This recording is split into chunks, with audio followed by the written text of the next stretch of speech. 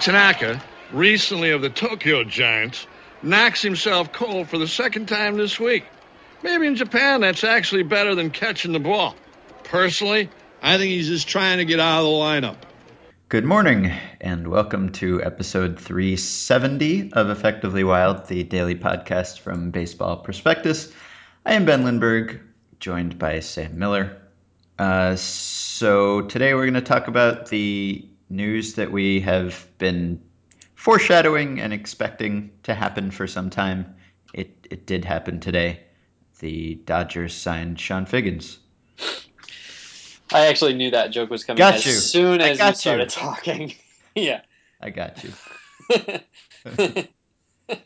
The Yankees signed Masahiro Tanaka to a large contract, which we knew it would be, but I don't think we knew that it would be quite this large.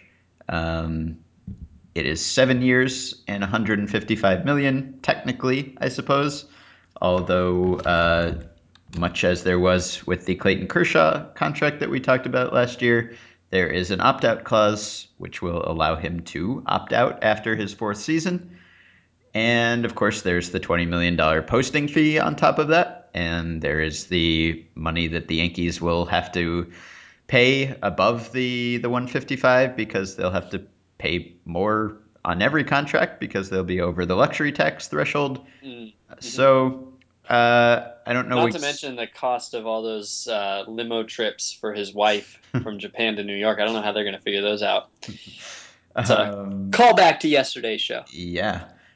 His wife, I guess, was okay with coming to New York, it turns out.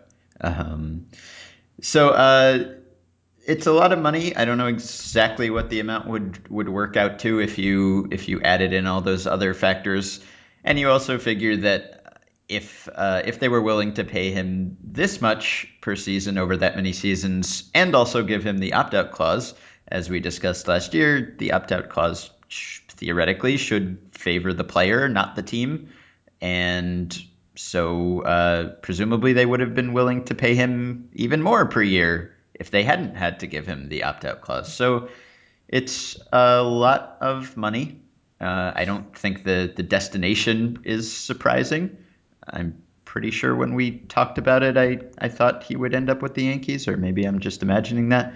I think that's right. I think you thought he was the Yankees, and I thought he was the Cubs. And I'm still surprised he's not the Cubs. To me, it seems like the Cubs should have just spent whatever it took. Like, to me, the Cubs, even more than the Yankees, probably should have just figured the money doesn't matter and signed him. That's what I think. I think the Yankees have more incentive to sign him.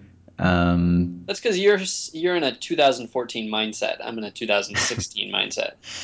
Yeah, but 2014 is here right now. Yeah, but you're not going to be able to. It's not like there's 30 awesome pitchers who are going to be available between now and 2016. So 2016 might as well be here. It is equally here. Sure. I mean, it's not equally in here, but it's comparably here. But there will be other good pitchers available. Yeah, not really. I mean, like four of them, and all of them flawed, and half of them costing draft picks, and old and going to cost too much anyway. I think you could, maybe make the case that there isn't going to be a better deal than overpaying for Tanaka for 2016. I mean, and not only that, but I don't think that the Cubs only need one awesome pitcher for 2016. I think they'll probably need three. So just start collecting them. It's going to be hard when they decide they want to, when all their top five prospects are studs and they're like, now's the moment. It's going to be hard to get all the awesome players they need. Or maybe it won't be. Maybe that lesson of the Dodgers is really easy. Yeah. Well, I mean, I think that for the Yankees, Tanaka, at least there's a fairly high probability that he could make the difference between them making the playoffs and not making the playoffs, or at least I think that I don't know. I think you could defensively say that they should be the wild card team now, maybe. Whereas I don't think I could go along with you having said that yesterday. And I don't know, given the fact that they missed the playoffs last year and they've spent a lot of money to try to make the playoffs this year, and we've talked and I've written about all the incentives that they have to make the playoffs more so than any other team, uh, and they really needed a pitcher and they needed someone who was not ancient, so he fits them fairly well. Yeah, Um, I agree, and I also, if the Cubs had signed him, I could have very easily said that the Yankees should have overpaid for him, and mhm. that how could they let him get away? I mean, Which there are for all very we strong incentives right, for which both of those. for all we know is how he ended up making this much money. I haven't really It been could be. monitoring. Have we heard anything about what other teams offered? No, I've only heard all I heard is that the Angels did not make him really any offer. In fact, they did not make a formal offer, even though they were uh, spoken of as one of like the four finalists Uh-huh. as recently as a few days ago, which is funny. And the Astros offered him more than $100 million, which means that they actually, that they didn't. Well, I don't know. They probably knew that wouldn't be enough. Um, but it's not making an offer. Uh-huh. Well, Ken Rosenthal, I think, tweeted that the Yankees offer separated them. He said Yankees separated themselves on Tanaka, but not by much. Uh, Yeah, I've what I have found in these situations, I feel like we might have spoken about this with I don't know, Jose Abreu maybe, where the Cuban player who the White Sox signed, where you basically have absolutely no idea how good the guy is, and it's like a total mystery of like whether he's actually going to translate and what his skills are going to do in the major league level. And then 10 teams all bid within 1.5 million of each other, uh-huh. which is what it was like with Abreu. So I was fully expecting to have 3 months of who knows what he is, and some scouts saying he's an ace, and some people saying he's better than Darvish, and other people saying yeah he's a number three maybe, um, and yet at the end of the day, I figured there would be 10 teams within $10 million of each other. Hmm. The thing about the Yankees, and I didn't really dig into this topic much today, so you can educate me if I'm way off on this, but so this puts them over 189, yeah. Yeah, and I think they might have been over anyway. Oh, It's kind of unclear. I mean it seems like we've heard many different people calculating where exactly they are at different points in the off season and getting to different answers. But my understanding of it was that they either were over it or were likely to go over it anyway. oh, But that this made it a sure thing. well, all right. Never mind. I was just gonna say because my impression of the 189 is that it was like a huge like I don't. Did you ever get a sense of like what the difference is between 189 and 190 for them? Because in my head, I never really. Uh, I don't know if I ever knew that, but in my head, I was sort of imagining that this was like a $50 million windfall for them to get to yeah. 189. So The figure I have in my head is 40 million, and I don't know okay, how it got there, but I'll assume that I read it at some point. Um, so and that would basically mean, I mean, if that were the case, and I guess we're saying that maybe or probably wasn't the case, but if that were the case, then the Yankees not only outbid everybody, but de facto outbid everybody by $40 million.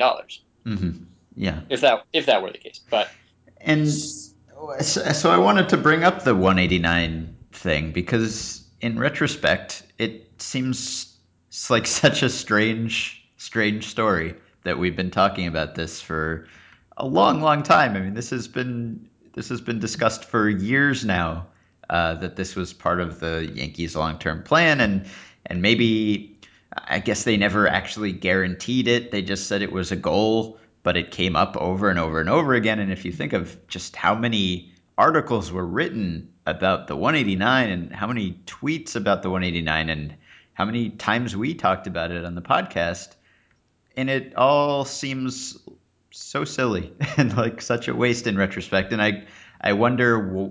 I mean, first of all, the it was always strange. Really, it was strange from the start that the Yankees would set any sort of limit on themselves, even if it was $40 million or $50 million. It seemed sort of strange that they would make such a big deal about it that it would be public knowledge that this was what they were doing, that they would be willing to not sign a free agent, to risk not making the playoffs.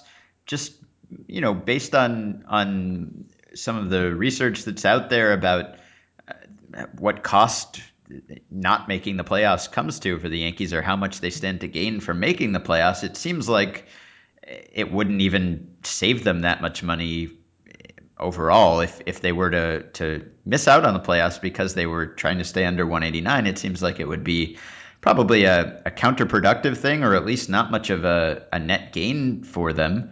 And the idea that really any Yankee fan was interested in hearing about how the Yankees wanted to stay under 189 always seemed like a strange thing. Like, that was never going to be something that fans were going to be totally on board with, because fans know that the Yankees make money and are worth many, many millions or billions of dollars, and fans are not going to be particularly sympathetic to Hal Steinbrenner's desire to skimp relative to what they've paid or spent on payrolls in the past just to save a certain amount of money. So it always seemed like a very strange thing, and clearly was not an ironclad goal that they had to stick to, because they didn't. Not only did they not stick to it, but they didn't stick to it even after getting rid of A-Rod's salary and letting Cano go. Which was the A-Rod thing was a huge boost to this effort. If they hadn't been able to shed that, they wouldn't have even been close. And yeah, losing Robinson Cano, but you figure that either this or Ellsbury is essentially. They signed Ellsbury before, right? But they, you might argue that this or Ellsbury was kind of the alternative to that, because the figures between what they offered Cano and what they paid these guys is fairly similar. They might have just had like that kind of slot. But anyway, so you're the guy who used to be a high-powered Yankees executive. Right. Why did they? Tell me. You are the expert I would go to. I don't know. I assume that at some point this was actually a goal that they intended to stick to, because if it wasn't, then I can't see what possible benefit they would gain from even bringing it up, unless it was some way of lowering expectations and conditioning fans to expect them to spend a certain amount and be a certain degree of competitive just in case they didn't get to that point. But they're the Yankees. When have they ever used lowering expectations as a strategy? So I don't know. I assume that at some point someone thought this was a good idea, whether out of just greed or whether they thought maybe it would force them to spend more efficiently and build from within somehow, or whether they miscalculated the cost of not making the playoffs because of this.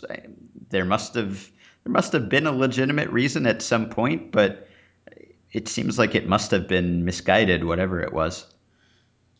If they didn't think that salaries were going to go up as much and that they could maybe have filled the holes that they needed filling, for, 20 million less per player, maybe it would have been more realistic.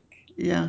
Even so, if they, and also if they hadn't gotten Tanaka, I mean, they didn't know they were going to get Tanaka. Maybe it was like the situation was that they were, willing to go in on this guy because they thought he was a special talent. But, what were their odds realistically? Like 1 in 4, maybe 1 in 3 that they'd get him. And, if the Cubs had outbid him, or the Diamondbacks had outbid him, or the Dodgers had outbid him, then they're close. And, then maybe it becomes actually realistic, even if it was even if they were slightly over, maybe it's realistic that they could get under. So, you kind of want to leave yourself with options and be able to adjust as the situation goes on. And as the players, I mean, they might not have thought they were going to be able to land McCann, or they might not have thought they'd be able to land Ellsbury or Tanaka. So, maybe it's just the fact that the everything came together, like, Walter White, and that they rolled with it, but they weren't counting on everything coming together. And if everything couldn't come together, their backup plan was to sort of bite the bullet a little bit. I don't know. What do I know? Yeah, I just don't really see, even if they thought it was realistic, I don't really see what the benefit of broadcasting it ever was. Yeah, because it's not like this leaked out, No, and, this was no, this was not like some internal memo. this was on the team calendar. Yeah, pretty much. This was like on the refrigerator magnet. Exactly. So I don't know what the point of that ever was, because it was never something that Yankees fans would get behind and Well, support.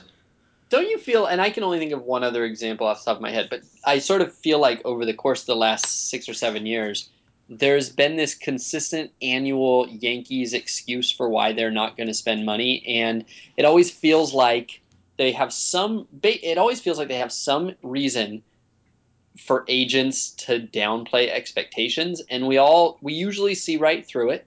Mm. The example that, of course, I'm thinking of is Bubba Crosby, Yeah. the most famous example. But it feels like they're always going, "Oh, we can't sign this guy this year," and they sign him, and but they're saying for up until the minute they sign him, they're saying they're not going to, and Mm. it might just be a matter of like this is kind of how they negotiate, but it feels like the effect is much much greater on the New York metropolitan area Yeah. and the ticket buying public and the average New York Post buyer than it Yeah. is on Scott Boras and Casey Close. Like it doesn't really feel like those guys are deked. No, I don't. Yeah, I don't think so. And it certainly doesn't seem as if they've been getting discounts on anyone all this time. Um, so Can you I, think of a Yankee signing, a Yankee free agent signing, uh, and I'm not saying that there isn't one. I'm just asking you that you thought was a discount, like for a mid tier or higher guy that you didn't feel like was either market rate or more expensive than market rate, but nobody really cares because it's the Yankees. uh, well, maybe Kuroda qualifies.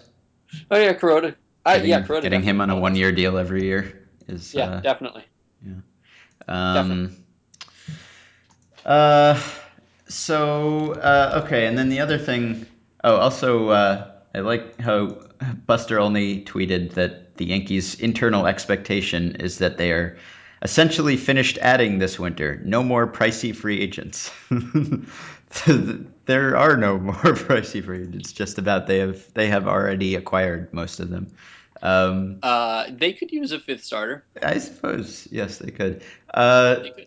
So the other Have thing they given is, up? They've given up their first round pick, yep. and so if Ubaldo is unsigned in 3 weeks, I guarantee you that his agent and various blog sites will start talking about how he fits nicely in the Yankees rotation. Uh-huh. And he does. They should sign him. Yeah. Once you're over once you're over 189, I mean they're paying a surcharge on everybody they sign, so I guess maybe it doesn't make sense, but now they're over 189 Mm-hmm. and they really need to win this year. They're still not any sort of a favorite. Mm-hmm. They're soft, I would say, in the back end of their rotation, and they can afford Ubaldo more than anybody else. And the draft pick cost is less to them than almost anybody else. Mm-hmm. So, absolutely, why shouldn't they sign him? It would be silly for them not to. It Um, would be. It's disrespectful to the game. so I wanted to ask you about Cano in light of all of the moves that the Yankees have made since they. Ben, Yes. Ben, Yeah. just tell me about Cano in light of all the moves. Don't ask me. You have things to say. You I have thoughts on don't. this. Well, we You're have. asking me because you want to swoop in with the answer at the end. Just save me the trouble. Nope. Just tell me the answer. We have discussed in the past those findings by Matt Swartz at BP and elsewhere about how players who are allowed to depart via free agency generally are not as good values for their new teams as players who are re signed or extended and stay with their original team are for that team, which would suggest that teams have some insight on the players that they've seen playing up close, and they have some idea of how they're going to age or something about how they will perform that another team might not know. And so we've talked about how that might make us more or less confident about a player who stays or goes. So, so when Cano was allowed to leave, that was sort of my first thought about him. That made me less optimistic about him, even before Fat Cano appeared. The fact that the Yankees would let him go, despite clearly needing a player of Cano's caliber, sort of surprised me. And now, having seen them spend hundreds of millions of dollars since letting him go, after electing not to spend hundreds of $1 millions on him, are you especially pessimistic about him or not at all? Because, I mean, you could say, I guess, that they just weren't willing to go 10 years, that somehow made it different from, say, signing a really old Carlos Beltran to 3 years and also a Ellsbury to 7 years, which you could kind of add up to 10 years if you wanted. And Tanaka for 7 years, but really probably 4. Uh, does it make you think that they really don't think he's going to be good, or what? Because they still don't have a second baseman really. First, I would just like to pause this conversation for a minute and go on a slightly different direction before I Okay. forget. We've talked a lot recently about the fat ball player photo phenomenon, Uh-huh. and we've never talked about skinny ball player Mm. phenomenon. And now we Hmm. have skinny Sabathia, Yes, we do. where he kind of looks haunted. So, is skinny player the exact same genre, or is it a slightly different genre? um, well, it sort of fits into the best shape of his life genre. I think it's Mhm. I think it's different. It is different, right? Because nobody's trying to get fat, and so the question is whether the photo is lying or not. Yeah, right. Whereas everybody is trying to get skinny, and the question is whether it will matter or not, Hmm. more or less. All Yes. right. I think once you get to a level like Cano, there's really virtually nothing that is not known about him. I would say that the home clubs, his controlling clubs informational advantage is minuscule. There's very little about Cano the person that is not known because he's a superstar. There's very little about Cano the player that hasn't been discussed and that isn't apparent to all who see him. And you get into you start talking about contract terms that are themselves prohibitive. Almost literally regardless of player. And so I would say that with Cano, I don't take that as I mean their lack of interest in him, uh, or their lack of sort of interest in negotiating aggressively with him Hmm. was curious, and it was sort of reminiscent in a lot of ways of the Cardinals with Albert Pujols. Yeah. Um, and the Cardinals with Albert Pujols, they turned out to be just right. Although Except that it's in that case, the Cardinals had all of this young talent that they could get cheaply to replace Pujols' production, whereas the well, Yankees just let a super expensive guy go and brought in other super expensive guys. yeah, and also with the Cardinals, Will Leach writes in his essay for the BP Annual this year that in fact it's a little bit of revisionism, the idea that the Cardinals were planning on not having Pujols. That in fact it's very clear if you look at what they how they built their team and what they were saying going into it, that they were totally intending to sign him, and that everybody else was intending for them to sign him, and that Hmm. it was likely just as much a shock and kind of against their interests, or their perceived interests, that they didn't sign him. That the Angels simply got crazy. Which was what I was going to get to. That it's hard to know exactly how clubs assess their players in such situations because, as I said, the dollars and the years themselves become more important than the player. So it is curious, though, or interesting, I guess, that the Yankees, scoffed at the very notion of going 10 years for Cano, and I don't know, maybe even 9, who knows, maybe 8, and yet 7 for Tanaka. Where, I mean, what do you think the equivalent is? Is 7 for a pitcher equivalent to 10 for a hitter? I guess age is significant, but on the other hand, Tanaka has never pitched in the majors, so that's significant too. But just generally speaking, broadly speaking, Yeah. What is the equivalent of 10 for a player, for a hitter?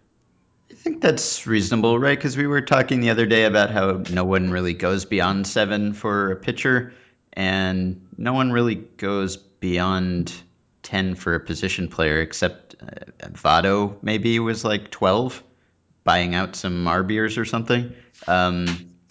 So that seems like the upper limit for both. So you could say that they're equivalent.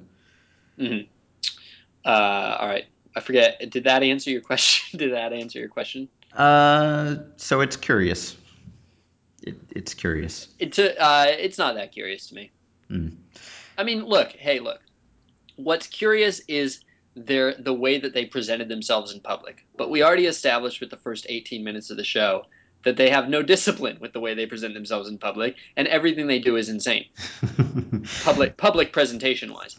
So it's no more curious than the whole 189 thing.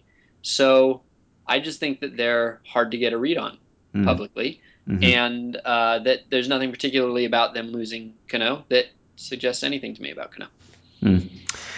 Although it is, we've talked a lot about and also written about how it's just no fun or pointless to analyze money anymore because it just seems like every team has a ton of money and splitting hairs over whether they overpaid by $1 million or something just really isn't all that interesting.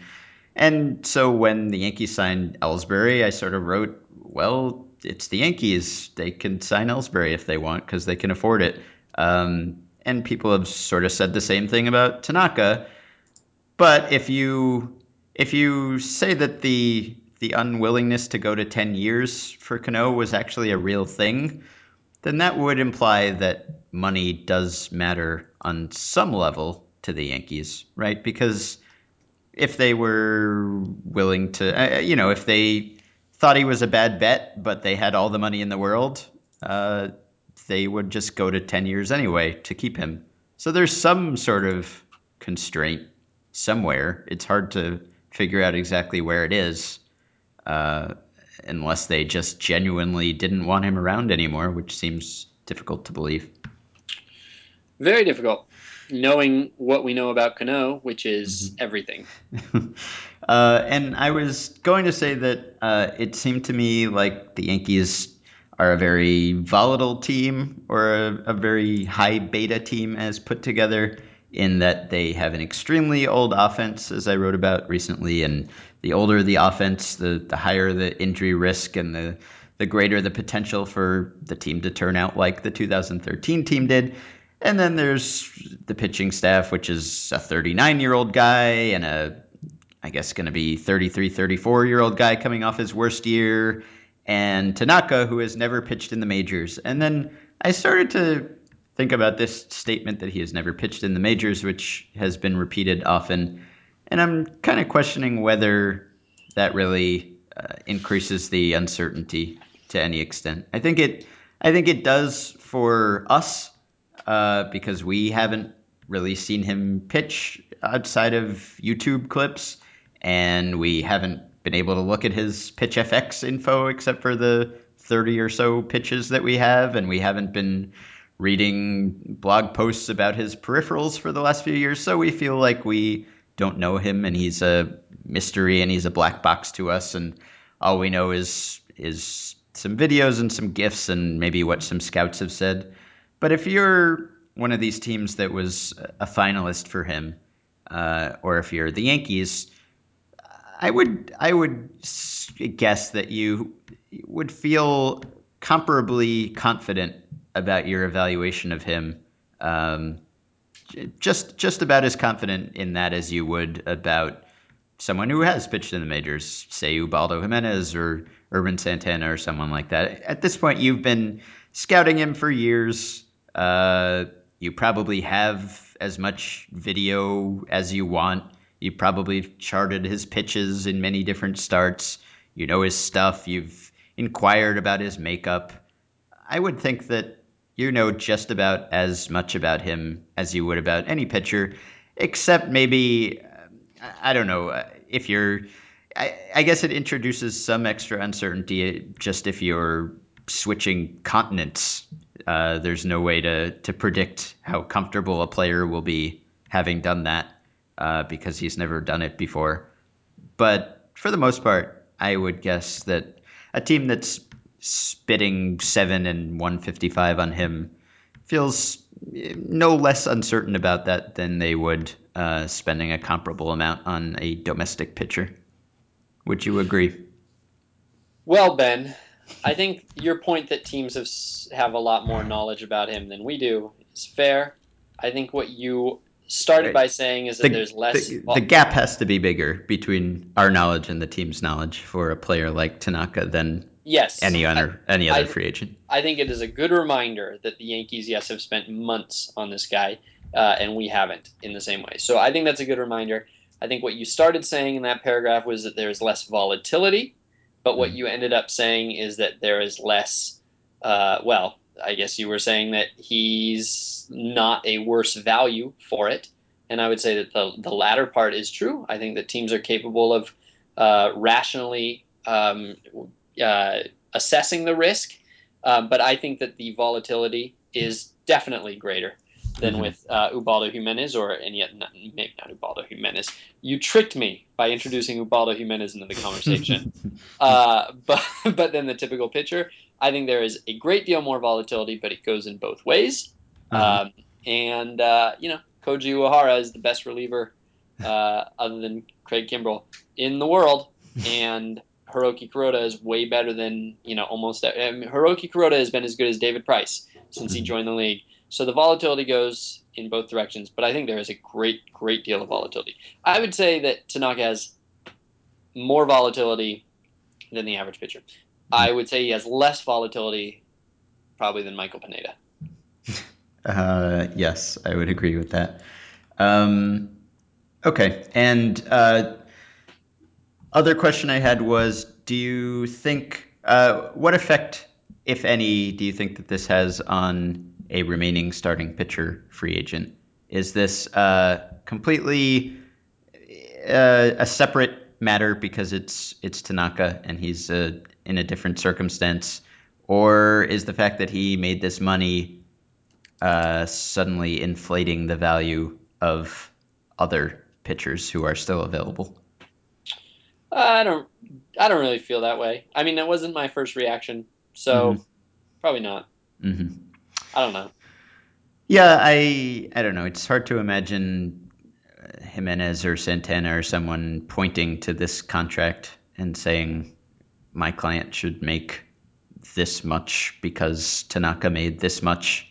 Uh, it just seems too different. Although I guess you could make that more volatile argument if you wanted to, and it I think would be yeah. convincing to you. I think it arguably in a I don't know, this doesn't make any sense. I was going to say it might increase David Price's trade value, but of course everybody, I mean, like already people knew that only one team was going to get Tanaka. So I don't know if it increases it, but it feels like it could. Feels like there's a bunch of teams that, I mean, Price is the only guy on the market who's going to fill the Tanaka-sized hole that you've built in your dreams. Yes. So if you're the Diamondbacks, for instance, or the Mariners, for instance, and you're looking around at what's left, and none of them look like what you built yourself up toward. So I could see that. RJ sent me a funny thing today about David Price, which isn't going to sound funny when I read it, but I'm going to read it anyway, even though it'll probably make him mad. He said, Friedman's going to call up Towers. Quote, Tanaka sign with you guys? No? Oh, sorry, I was busy doing a deal. Hey, when was the last time you made a deal, Kevin? So he thinks that the he thinks the Diamondbacks are gonna go crazy for Price. All right, and last thing, Mm-hmm. a comment on RJ's transaction analysis today was basically an effectively wild listener email, although the commenter did not know it. So this is a comment by BP reader Adam Hobson, who says, so say next year Scott Boras had another Steven Strasburg type, near guaranteed ace coming out of college at age 21, near MLB ready. Would it be better for them to play by MLB rules, take $8 million as the top draft pick, spend a year riding buses in the minors, now they're 22, the team will then plan the call-up to push the ARB clock back a year so they don't reach arbitration until they're 26. 3 years of arbitration gets them to free agency at 29, heading into their age 30 season. They've made some nice money along the way, for sure, but they've waited 9 calendar years to make the real money. Or would it be best to go play in NPB, making a tad over $1 million a year for 4 years until they're 25, then have the team post them? The team will make $20 million, and they can negotiate at 25 as an almost free agent. Maybe there's some rule against that, but I can't help but feel that at some point we're going to lose 3 or 4 years of a star as they try to beat this MLB system designed against them. I don't know. Sure. I don't have my calculator with me. It's allowed. I don't think there's a rule against it, but I like the idea. I like the idea. I'm not ready to do the math. I don't want to express disinterest in the idea. I just am not ready to do the math. But of course that guy could sign an extension after a year, like Matt Moore, or he could sign an extension after 4 years and get paid early. I mean, he still gives up those 3 years of money making ability, and he still gives up the leverage during his ARB years, but he could get guaranteed money well before the 6 years. Yeah, that's true. It's a good question. Let's dig into it. Let's talk about it someday. Yeah, I asked Josh Kuznick about it, the agent who's written some stuff for BP, whether that's something that he thinks an agent would ever consider, and he said it could happen, but it won't ever happen because who would turn down $16 million guaranteed for $4 million guaranteed? Then he said, I'll tell you what. It seems a lot. Sorry. Yeah. Well, he also said remember that Bryce Harper almost went to the Dominican Republic at age 15 so that he could be a free agent at 16, and that idea was dismissed after Scott Boras did his research, which I did not recall. I didn't recall that either. That would have been interesting. Yeah. That'd be a good book. If you wanted to write a novel, that's not a bad premise for a novel. Well, I do want to someday. Yeah, but you want to write a science fiction novel. Well, it could be science fiction. How is your novel going? How many have you started? I haven't started any. You've literally never started a novel in your life? No. First of all, I'm not gonna. That's crazy.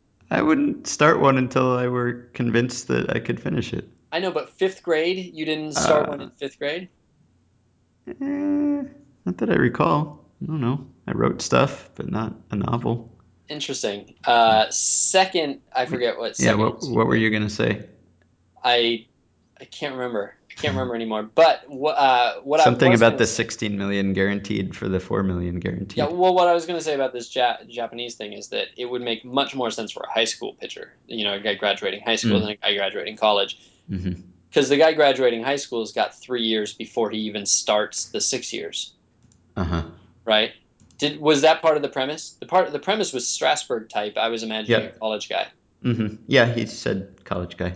Yeah, but if you're talking about a high school guy, by the time the 4 years in Japan, it's 4 years in Japan?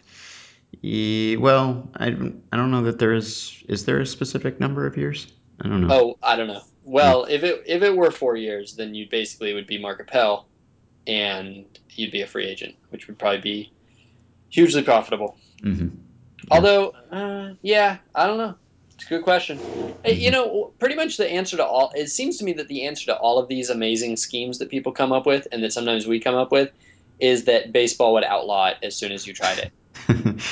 Yeah. Like they would just outlaw it on the fly. It wouldn't even be like one person would get away with it. They would just on the fly. They just outlaw it, and then they'd investigate you, and then they'd have their they'd threaten to sue you until they'd break you.